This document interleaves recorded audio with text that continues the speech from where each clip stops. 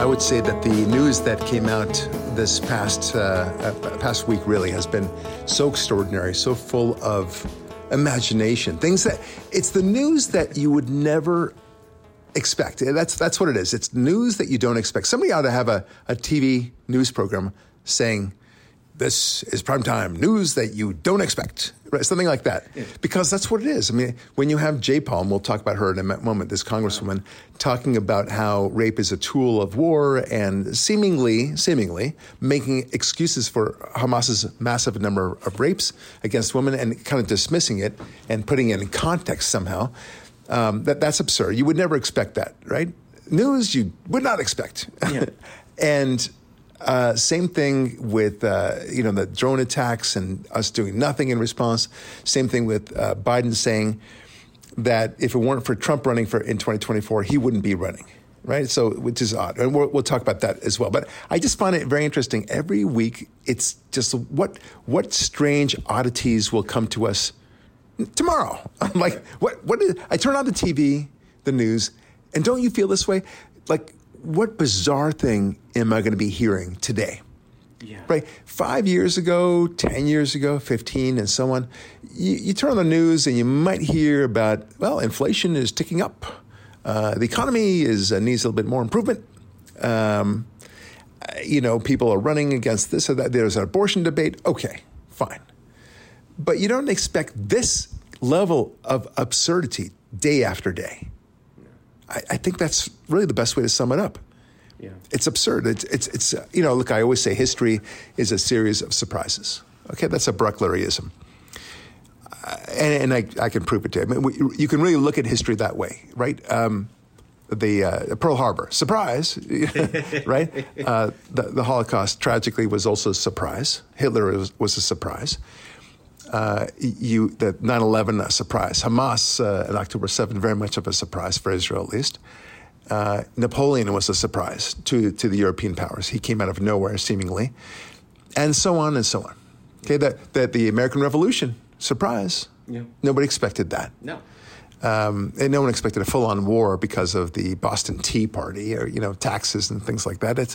But suddenly America became a reality, and it is, in essence, a series of surprises. And what's happening week after week is one series of surprises after the other. It's like we're having it all condensed within 1 week, whereas previously it would be stretched out over decades, right? I think you understand what I'm going to that. We will be talking about a lot of these things and maybe a couple more.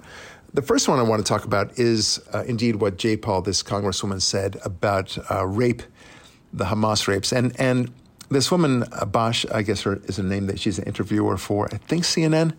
And she talks and is challenging J. Paul about the fact that no women's group is seemingly supporting Israel and the Israeli women who were raped. And it was pretty horrific. I mean, it does not get worse than that. I mean, rape of all kinds is terrible, of course. But the level of torture and rape that was going on, and then in many cases they were killed shortly after it. So they were killed twice, in a sense. They were killed first by way of rape, and then secondly, right after that, they were killed with a bullet in their heads. And worse, if you can imagine that it's anything worse than that. But here's this woman. She's so in the tank for the Palestinian cause that she doesn't seem to have a sense of what is right and what is wrong, and can't seem to say that rape is bad, and just stick to that one issue. And really, in fairness to Bash, she kind of holds her feet to the fire about this. Let's play that. With respect, I was just asking about the women, and you turned it back to Israel. I'm asking you about Hamas. In fact, I already answered your question, Dana. I said it's horrific, and I think that rape is horrific, sexual assault is horrific. I think that it happens in war situations. So it might be okay in war situations, you understand. So, you need to understand that, Bash, okay? Anyway, what a bizarre attitude. Here you go. Terrorist organizations like Hamas obviously are using these as tools. Mm-hmm. However, I think we have to be... Wait. Using this as tools. So in other words, it's okay. Rape is a tool in the same way that throwing a hand grenade might be a tool, or surprising somebody in a pre-dawn raid is a tool. A rifle. A rifle, exactly right. So rape is one of your many tools that you can pull out of your bag and attack. Yeah. All right, so what an idiot. Here you go. Balanced about bringing in the outrages against Palestinians. Yeah. 15,000 Palestinians have been killed in Israeli airstrikes, 3/4 of whom are women and children. And it's horrible, but you don't see Israeli soldiers raping Well, Dana, I think women. we're not...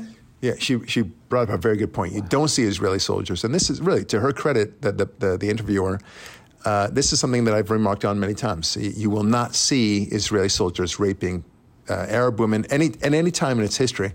To the extent there's any sort of question about sexual assault by an Israeli soldier, or for that matter, any man perpetrating such a terrible crime upon any woman, he's going to get punished big time. Oh, yeah. These guys will be applauded. They'll be celebrated, the Palestinian men who did this. That's okay. Then they've used their tool of war, as it were. That's crazy people. Let's continue on. But I really do like the fact that she's really pushing on this. We're not, I don't want this to be the hierarchy of oppressions. Wow. I don't want to. So she really wants to focus on how, please, let's keep our eye on the prize, Bash. There are people who have been dying in Gaza, and we need to do something about that. And your rape, okay, yeah, I don't like that. That's cool. Let's not talk about that. 15,000 men, women, and children have been killed. No, first of all, that number is highly suspect. That's a number that Hamas itself has pushed out. So you could probably take off a zero there. Okay, probably. I'm not saying that none of those lives are precious in their own ways, but and then you also have to kind of calibrate a little bit. Unlike the Israeli women who were raped, they were not participants in some sort of mass slaughter of Gaza, okay? And these people, almost to a man, woman, and child, were participants in the horrific attitude toward Israel, telling everyone that they should kill and slaughter Israelis as much as possible, including children. Okay, and for proof of that, just look at the videos when they brought the hostages into Gaza and how the whole community came out celebrating, spitting, and punching these hostages in the face, including children, okay? It's not the same thing with the Israeli women or children at all. If they were to see, Palestinian being arrested for terrorism, they wouldn't go out in the streets and start punching them in the face and all that. They just leave them alone, let justice be done, as it were. But that's... It's a very, this is a terrifying moment in history. We are looking at universities that don't seem to understand the difference between right and wrong either. The president of Harvard has been pushed to acknowledge that the amount of anti-Semitism going on is totally unacceptable. And she can't even say that. And she's not the only one. Right. She finally said, I think today, Wednesday, the 6th of December, that anti-Semitism is vile. Okay. Great. Little too late, but it's something, I guess. But it's not acceptable. That somehow, in the idea of killing the Jews and spitting on the Jews and demonizing the Jews is totally acceptable in the world of the university. And were you to say the same thing about the Gazans or what the Palestinians are doing, or you question that their side is the correct side, then you'll be ostracized. You will be canceled. So these university presidents can later claim one day, oh, you don't understand, Mr. Lurie, Mr. Goodman. There was so much pressure back then. What were we to do? No, you got to stand up. Yeah. This is what we expect of you. You may not like it. You may not like the heat. But these are students who don't know what they're talking about. These are 18 to 22-year-old people, by and large, who are idiots, okay? They don't have the maturity. They don't have any sense of right and wrong, and you're just placating them, and you're just festering more of this evil. So unacceptable. Yeah, and the question is, you tell the truth. That's what character is. No matter what, you tell the truth. And if you don't think what Palestine did or Hamas did was absolutely horrible, just say it. Let everybody know. But why hide behind your words or your witticisms when the reality is there's very clearly one side that was good and the other side that was very, very horrifically, almost inconceivably bad. We've also got some interesting things that developed from this story, but also the general concept. Women's groups, of course, are silent on all these rapes, right? It was bizarre how silent they are. I have so little respect and so much less respect than I ever had for these women's groups that purport to be for women. All these pussy hat, caps that they had. Do you think any of them are nobody's out there saying outrage for what the Arab men have done upon these Israeli women and holding pictures of women who've been beaten up to a pulp and after having been raped who somehow survived and showing those pictures, right? You would expect that. Yeah. But no. And where are the same, you know where they are? The same place where the women are protesting all the transgenders, the men who are actually participating in women's sports. That's the same place. Yeah. In the land of silencia. That's where they are. God, it's crazy. Look, somebody said this very well. The rapes were not just a bump in the road of the October 7 attacks. They were a feature of the October 7 attacks. This ignoring this is like denying the Holocaust in many ways. It's just what the world does. They just ignore anti-Semitism. They ignore the rapes, while at the same time apparently encouraging it. Yeah. Right? That's all you're doing when you're not showcasing the horror of what they did. And these schmucks, these monsters, they actually videoed themselves raping women. Yeah. It's all there. Yeah. This is related from the outlet The Hill. Representative Debbie Dingell, she's a Democrat from Michigan, a Democrat, said Monday she was doxxed 3 times because of her condemnation of Hamas's use of rape against Israeli women, but added she is now even more committed to calling attention to the issue. Nice. Which is very good. I'm impressed. Quote, the very first week of this attack after Hamas, I condemned the raping of women and said that no one could condone it, and Palestinian men went after me, called me a liar, demanded that I retracted it. I got doxxed over the subject. Oh, yeah, and guess who? It wasn't Palestinian men who were doxing her. Really? Okay, no, it's Democrats who are doxing her. Of course. Jeez. Dingell said in an interview with CNN's Casey Hunt, I have spent the last 7 weeks researching the raping of women that has occurred in the Mideast. She's referring to October 7. It is outrageous. I condemn it, Dingell said. And by the way, it's not just October 7, which is horrific enough, but sadly, Arab men rape constantly. It's just, and there's no answering for it. They don't go to jail for it. In Arab criminal justice, if you're accused of rape of a woman, you need at least 2 witnesses, and 2 male witnesses at that. Yeah. Okay, I think if you have 4 female witnesses, then that is the equivalent of 2 male witnesses.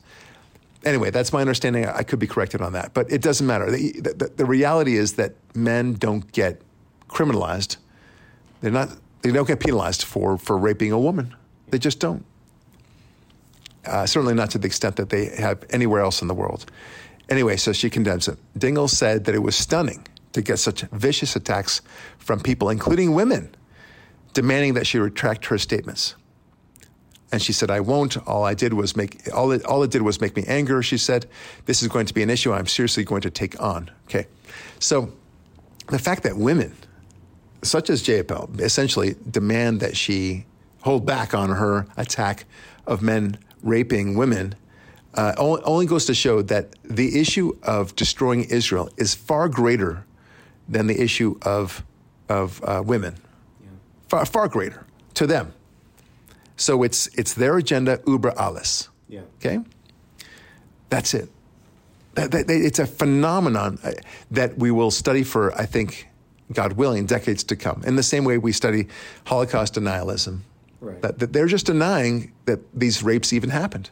But, tragically, but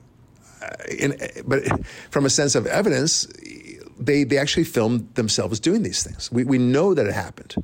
So in addition to these women who were raped and sometimes killed, and some of those who survived, they have the double indignity of having been raped and then having people not believe them. Can you imagine? Yeah. I mean, I don't even know where to begin the suffering of such a person. Since I'm not a woman, I can't truly appreciate it, but just the horror of having to experience that, just the horror. Yeah. The sheer terror of knowing, if you're an Israeli woman, that it's very possible and very likely that not only are you being raped, but you're likely going to be savagely killed. How horrific that must be. Yeah. Anyway. Yeah. Biden says that if it weren't for Trump, he might not be running at all. Yeah, it's true. Which shows that he's got Trump derangement syndrome himself, right? He's obsessed with Trump, right? Like the whole Democrat Party. But I want you to hear this particular comment that was about, this is, I believe, from the Bloomberg outlet. And it's fascinating because it shows exactly what they're worried about. Here you go. President Biden made at a campaign in Boston, quote, if Trump wasn't running, I'm not sure I'd be running, but we cannot let him win for the sake of our country. Is that a message at 81 years old when poll after poll says the American people think you are too old to be running for this country, saying, well, if he wasn't in it, maybe I wouldn't be? I got to give him points for honesty. It was a really interesting thing. And if I were one of the donors in the room, I'm not sure what I would do with that information. Well, that's a great point, right? I mean, what would you do with that information? And it's shocking to me because it indicates that his level of self-deception, like we must stop Trump. And that's why I'm running against him for the second time, because I'm the only man who can do it. Is that the concept? I mean, if he really wants to stop it and he could convince himself that there's somebody who is more likelihood to beat Trump, well, then why wouldn't he back that horse, right? But somehow he thinks very highly of himself. Let's continue on. It's an odd position to, one, believe that he is the only Democrat who could beat Donald Trump. Yeah. Others might have difficulty, but the polls after poll after poll are showing that voters are worried about his age, that voters are worried about his ability to beat Trump this time. And so I think that's not the kind of messaging that if I were his PR people, I would be thrilled with. Yeah, I wouldn't be thrilled with it all. I mean, they must be very terrified of Biden's comments just now. That we've heard, and I guess there was not a video of that, of him actually saying it, but it doesn't matter. The point is, he's not denying that he said that.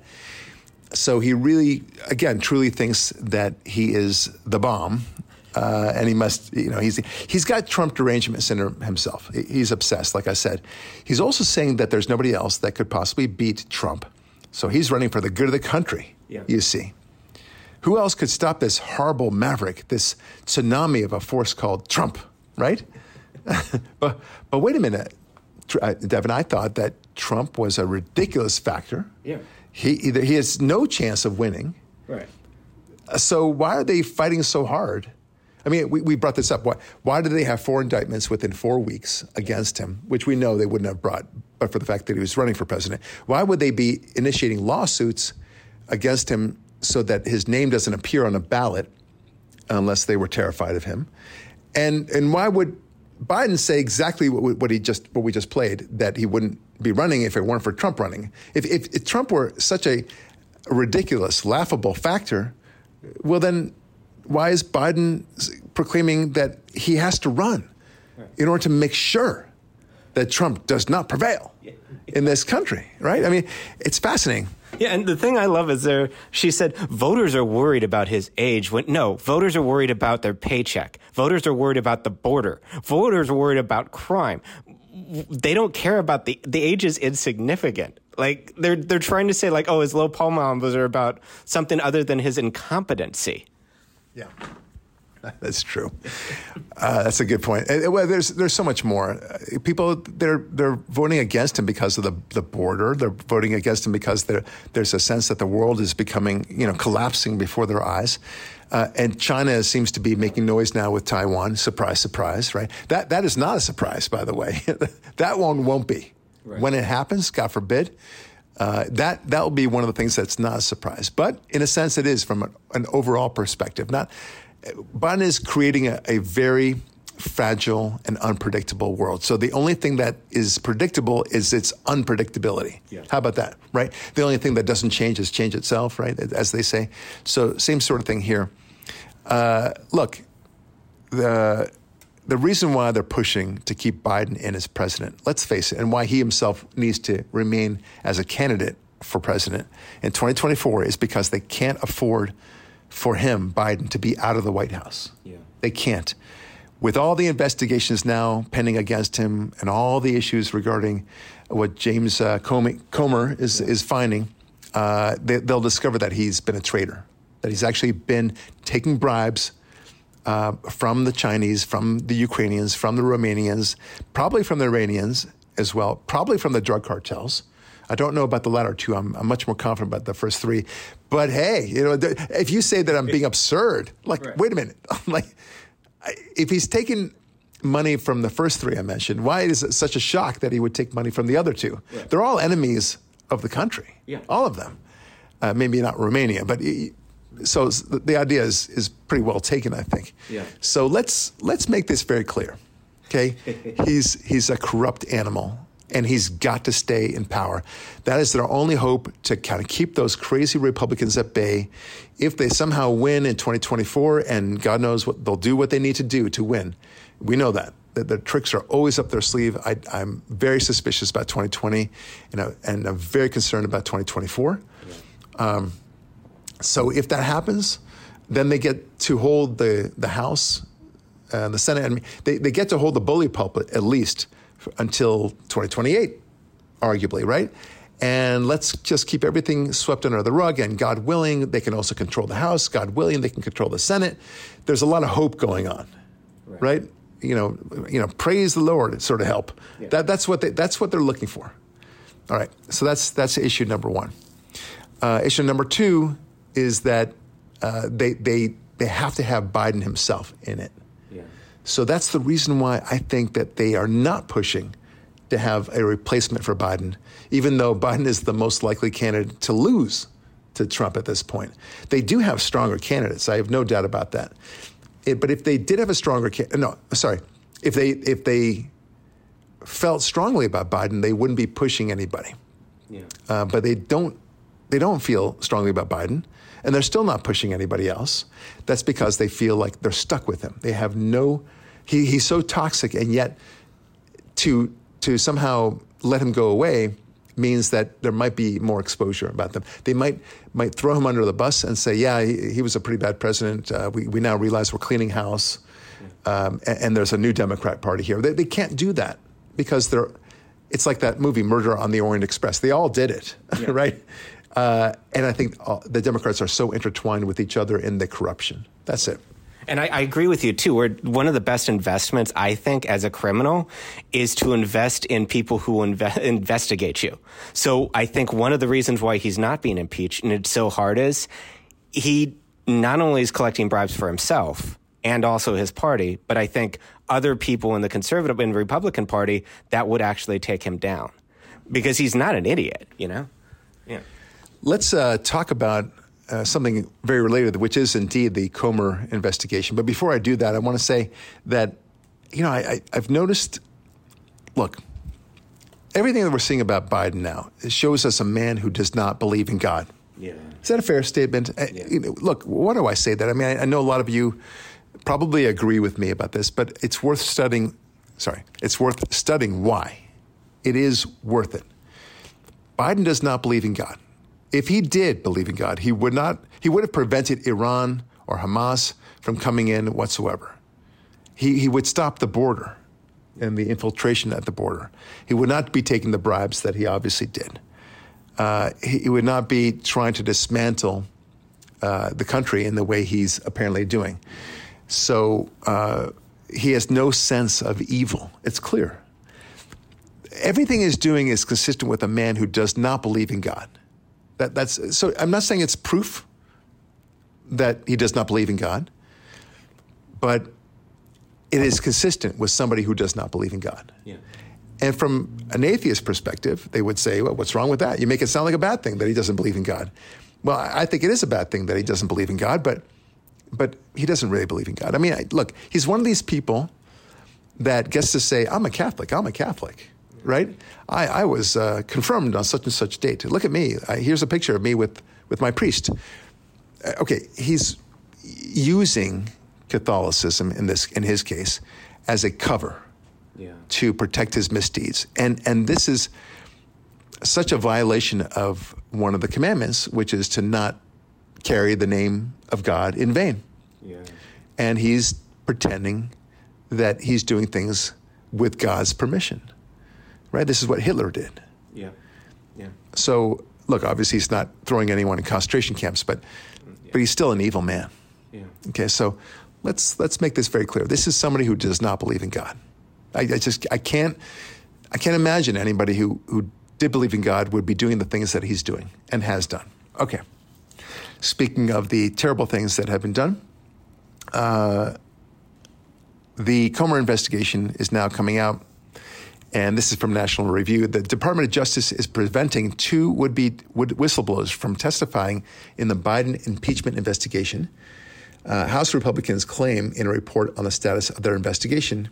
The 78-page report issued by the House Judiciary, Ways and Means and Oversight Committees accuses the DOJ of stonewalling the congressional investigation into allegations that the Biden administration gave the president's son, that's Hunter Biden, special treatment while investigating his failure to pay federal income taxes in 2017 and 18.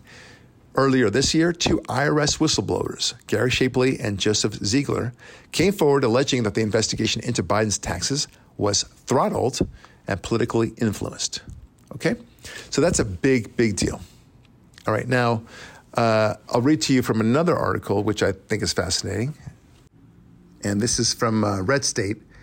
The title is "The Hits Just Keep Coming. House Committee Reveals Biden Corresponded with Hunter Biz Partner 327 times."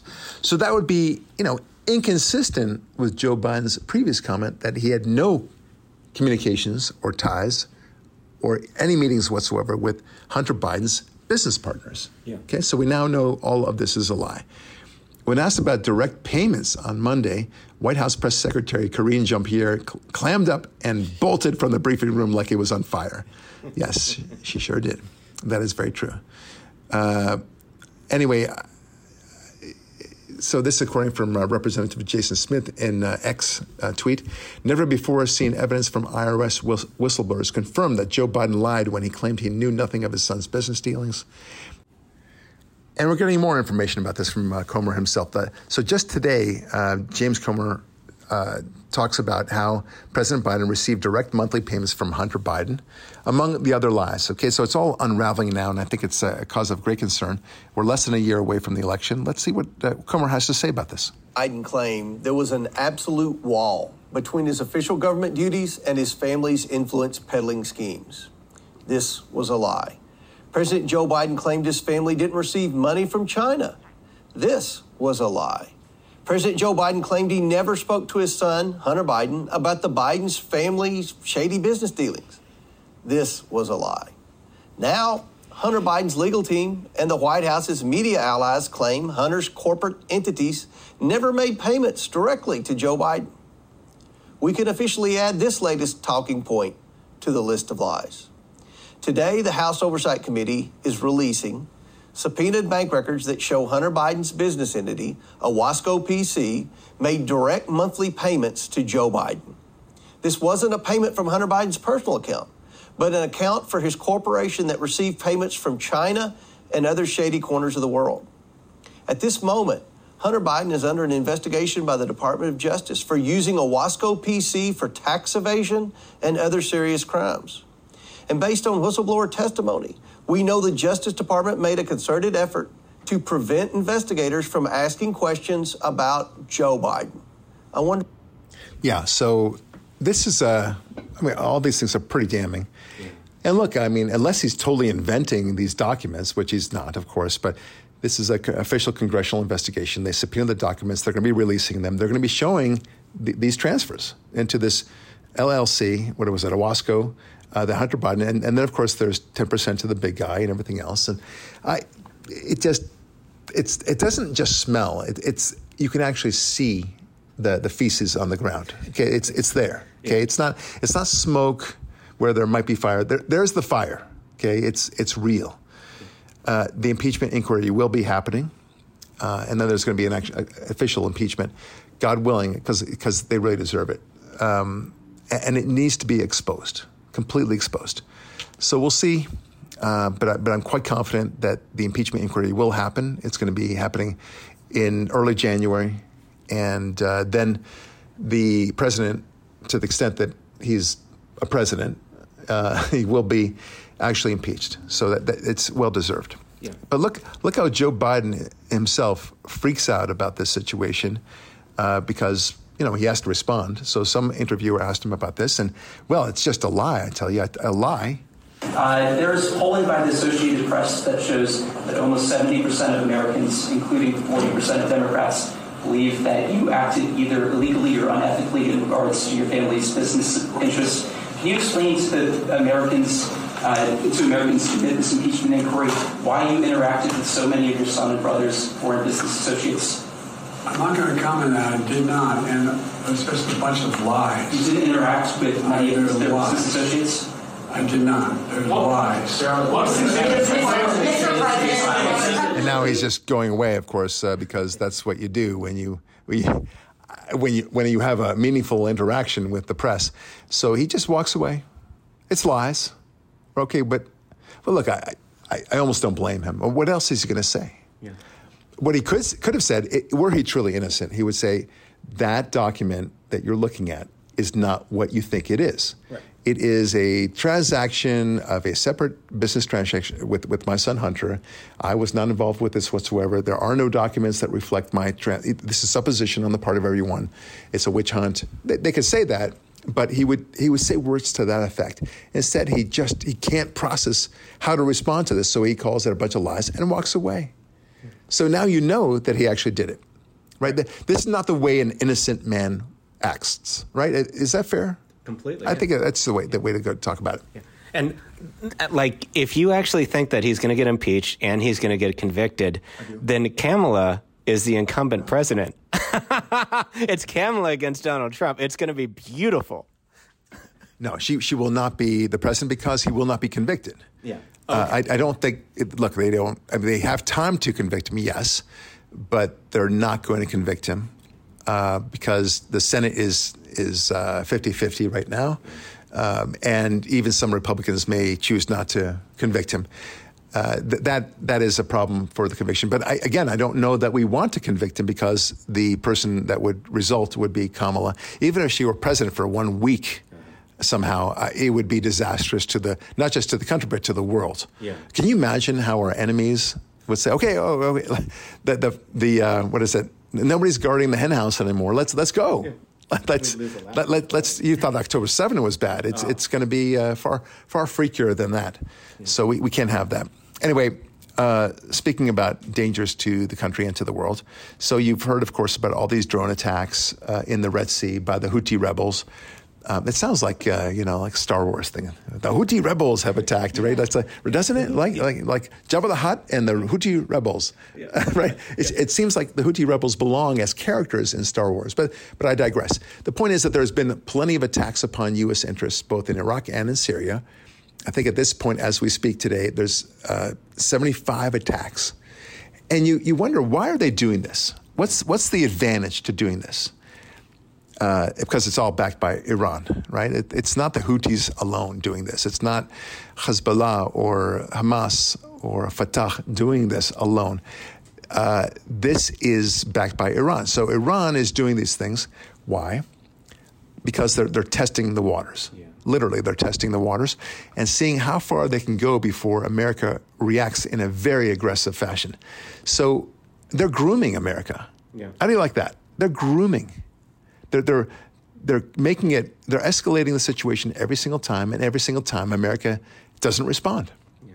Okay. Now they did shoot down a couple of drones. Like, whoa, we shot that drone. Yes, we are so tough.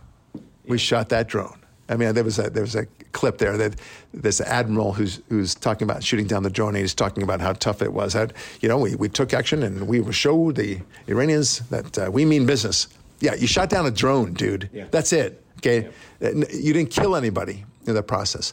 A drone. This is the greatness of America now. You see, but there's more where that came from. Yeah, take that, Iran. We'll shoot down your drones as they come.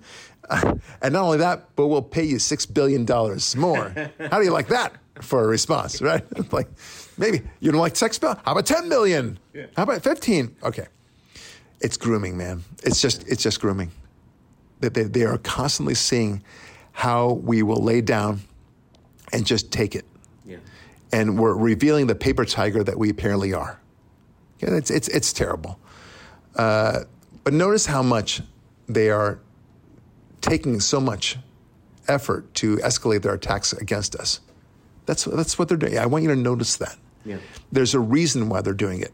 And it'll get to 100 soon enough, 100, and there'll be bigger and bigger attacks. And we'll continue to do nothing for fear of escalation in the Middle East. But in the meantime, Iran is not just laughing at us, but they're exploiting us. And they will demand more money from us. And they'll take hostages from us. Right. That's the way it works over there in the Middle East. You don't understand. They understand power. Yeah. They don't understand diplomacy. You think they do. You want them to understand diplomacy. But diplomacy works with democrat countries, democracies rather. Right. That works. But they're not democracies. Dictatorships like Iran and North Korea, et cetera, they understand power. Yeah. You tell them that if you punch us, we're going to just slaughter you. Then they shut up like whimpering dogs. That is the way of the Middle East. Yeah. Okay? Israel knows this. Yeah. And God willing, they'll continue to punch Gaza and Hamas the way they should. I was never for this ceasefire even though I'm very happy that a lot of hostages have been released. That's wonderful.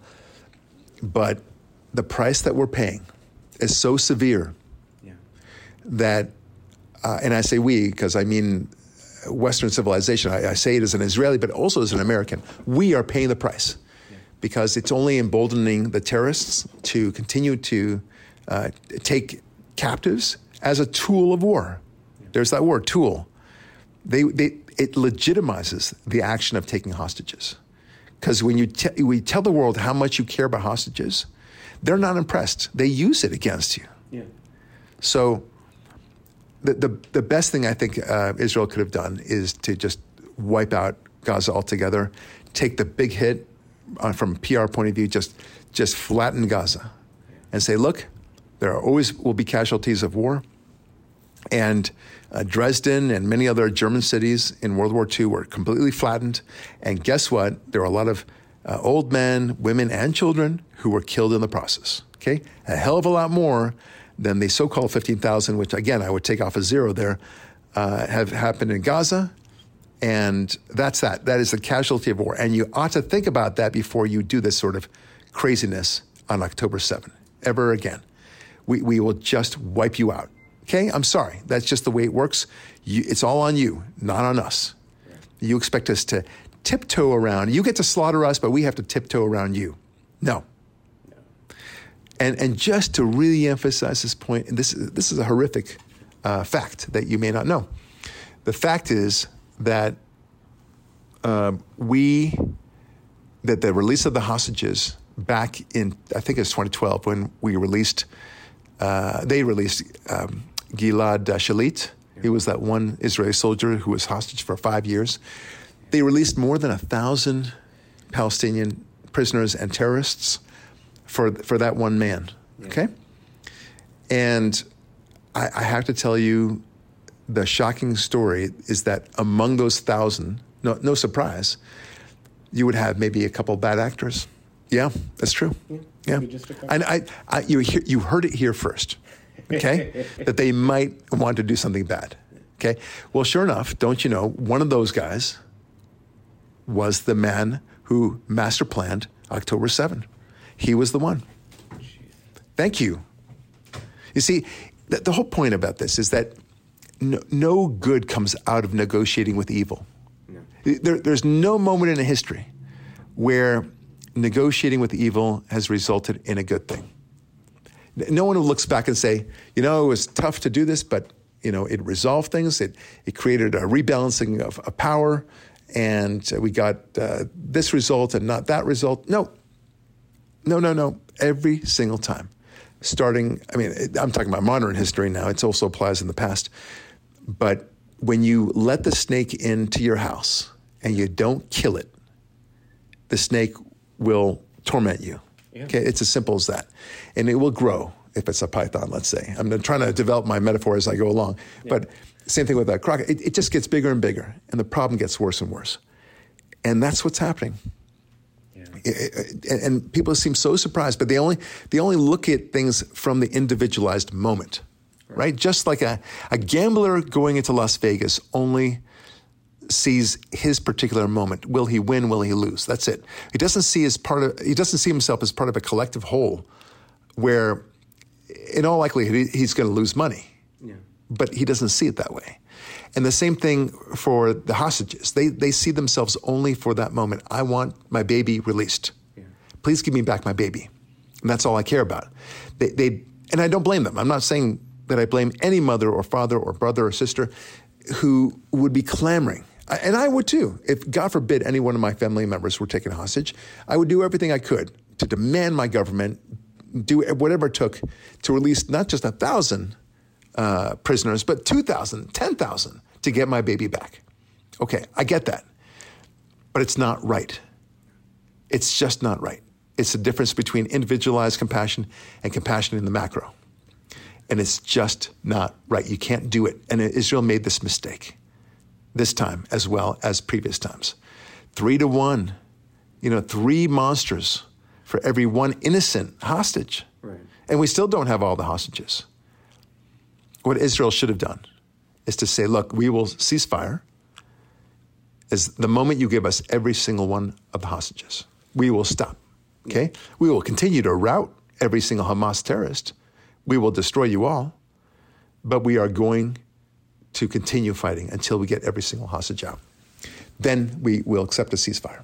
And we're not giving you a single friggin' Palestinian terrorist.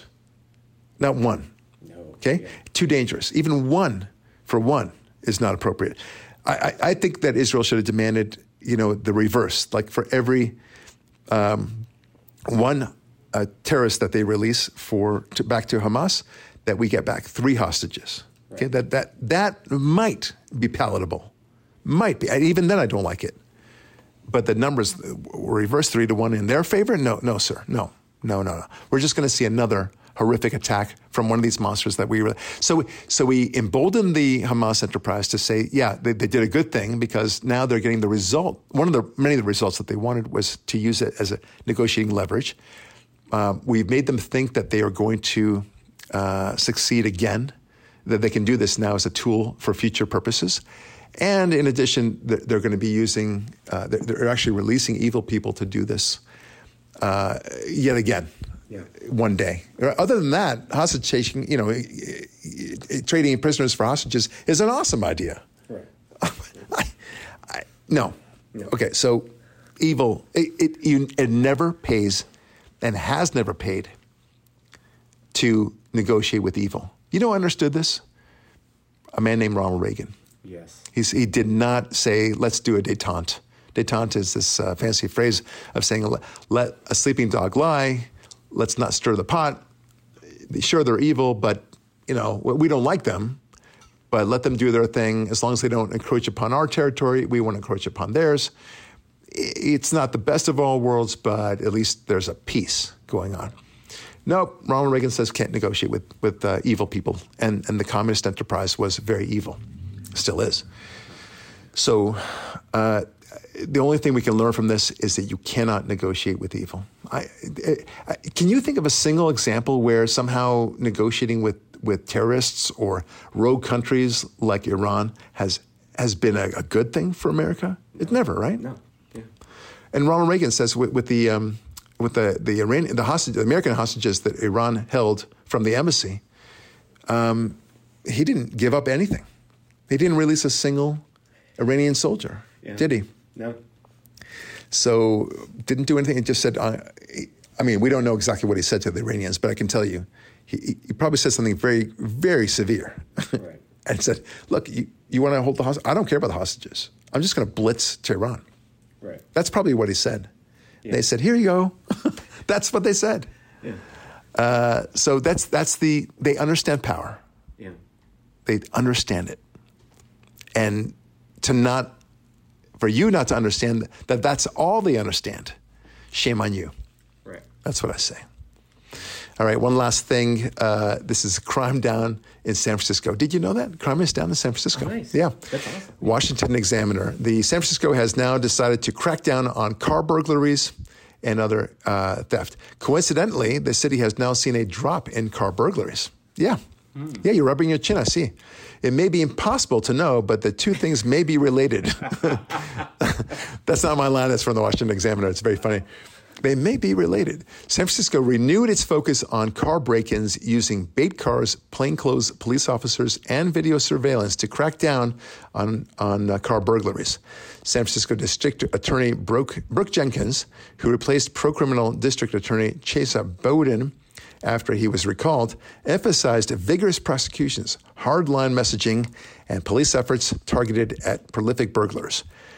Incredibly enough, arresting prolific car burglars and throwing the book at them has resulted in few car burglaries. I want to pause there. How is that? Does that make sense to you?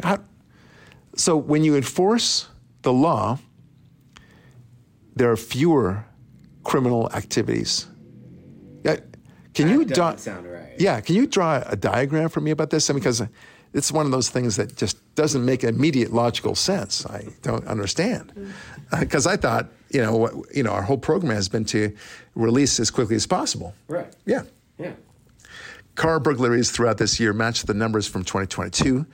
Then San Francisco pledged to crack down on these break-ins in August, and the numbers dropped dramatically. There were 6,700 reported smash-and-grab car burglaries from September 1 to November 26 last year. The number during that period dropped to 3,399 this year, again, after the previous 8 months this year matched last year's number. So we're seeing a dramatic decrease in crime in San Francisco because they're enforcing the law. Yeah. Rub that chin. I like it. You're shining your chin really well. I like it. In Los Angeles, Gascon, there was a terrible guy, an evil man who killed apparently 4 homeless men. And that's awful, of course. But they got him. They got the guy, and they're prosecuting him to the hilt, and he's very proud of it. I wish I could play the clip for you. And he's very righteous about this. We are going to prosecute him, and we're going to see the full extent of penalty associated with him. And I almost felt like I was waiting for him to say, and we are looking forward to the day that we can release him immediately with no bail whatsoever and with a trial date for him to come, at which point we will simply allow him to go the streets again, but with a conviction on his record, which conviction cannot be used against him when he wants to rent an apartment anywhere in Los Angeles. And he nods his head like aggressively. So there, right? That's what I think would happen. Anyway, fascinating, right? Boy, what a disaster it is for Biden. I think the chickens are coming home to roost. BLM, the leader of Black Lives Matter, is now coming out in favor of Trump. I mean, headlines we would not expect to see. How about that? Like we said in the very beginning of this podcast, news you would not expect, right? Here it is. People are just... They're not even showcasing it because it's so bizarre for one thing, but secondly, they don't want anyone to hear it. Right. The last thing the Democrats want to do is, because there's so much bad news upon bad news about his chances of succeeding, the last thing they want to do is to make sure that, to showcase that the leader of the Black Lives Matter is for Trump. Yeah. I mean, it's like, and it's not only that. It's that so many blacks, generally speaking, are now, showcase after showcase. They're not stupid. No. I saw this wonderful montage. I wish I could find it. But one black man and black woman after the other saying how much they love Trump. They're going to vote for him. They're tired of Biden. They feel they feel used and abused. Yep. And they're right. They are absolutely right. And I think they see reality a hell of a lot better than these elites in Washington who are in the rich suburbs and such. They actually live in America. These black middle-income men and lower class, meaning that not as much money, but whatever. They're on the ground, and they know what's what. They know how hard it is to keep a buck, right. And the Democrats are not doing anything for them, and they realize now in hindsight, things were pretty good under Trump. Yes. Maybe we should stay with him. Exactly. And I think that you're exactly right. Like, they think that they're just going to have black people in the back of their pocket, but no. You have people who actually have families, who have obligations, and they saw how good it was, how great employment was under Trump. They are not going to let that go. Yeah. That is really true. They're not going to let it go. And this is they're now facing a 20+% vote for Trump in 2024. Whereas in the past, the Republicans were lucky if they got 9, 10, 12%. Lucky. And now it's going to be 20+%. You can't win as a Democrat when the Republicans are winning 20% of the black vote. Yeah. And likewise, in the Hispanic vote, it's 47%. Yeah, I'm happy about that too. There's a big disconnect that, so I think they have competing interests. It's like a James Bond movie, right? You want to, diffuse the bomb before it goes off, at the same time get the bad guy, right? So what is their bomb that's about to, blow up? Well, their bomb, they want to make sure they destroy America before 2024, or make the fix so impossible to retrieve America before 2024. So you can, their Mission Impossible music is playing in the background while they're trying to do this. And 2020 is fast approaching. Will they do it? Will they be able to destroy America in time? It's like, because they may not win the election. But time is running out, right? It's what I just love that theme, right? Anyway, folks, we've got a lot of work to do. You've got to get out there, fight for America, talk it up, fight for Trump, because I think Trump is going to be the nominee, and we need to back him up. 100%. Fight for America, fight for Christianity, fight for Israel, fight for God. Okay? All these things you need to fight out. It's time for us to speak up. Okay? And please, if you love this podcast, and I know a lot of you do, please introduce 1 or 2 more people into this podcast. We want to really make a big wave out of this. It's growing. Every one of you has been doing such great work, and I so appreciate that. All right, folks, Barak Lurie signing off, saying God bless, and we'll talk with you next week.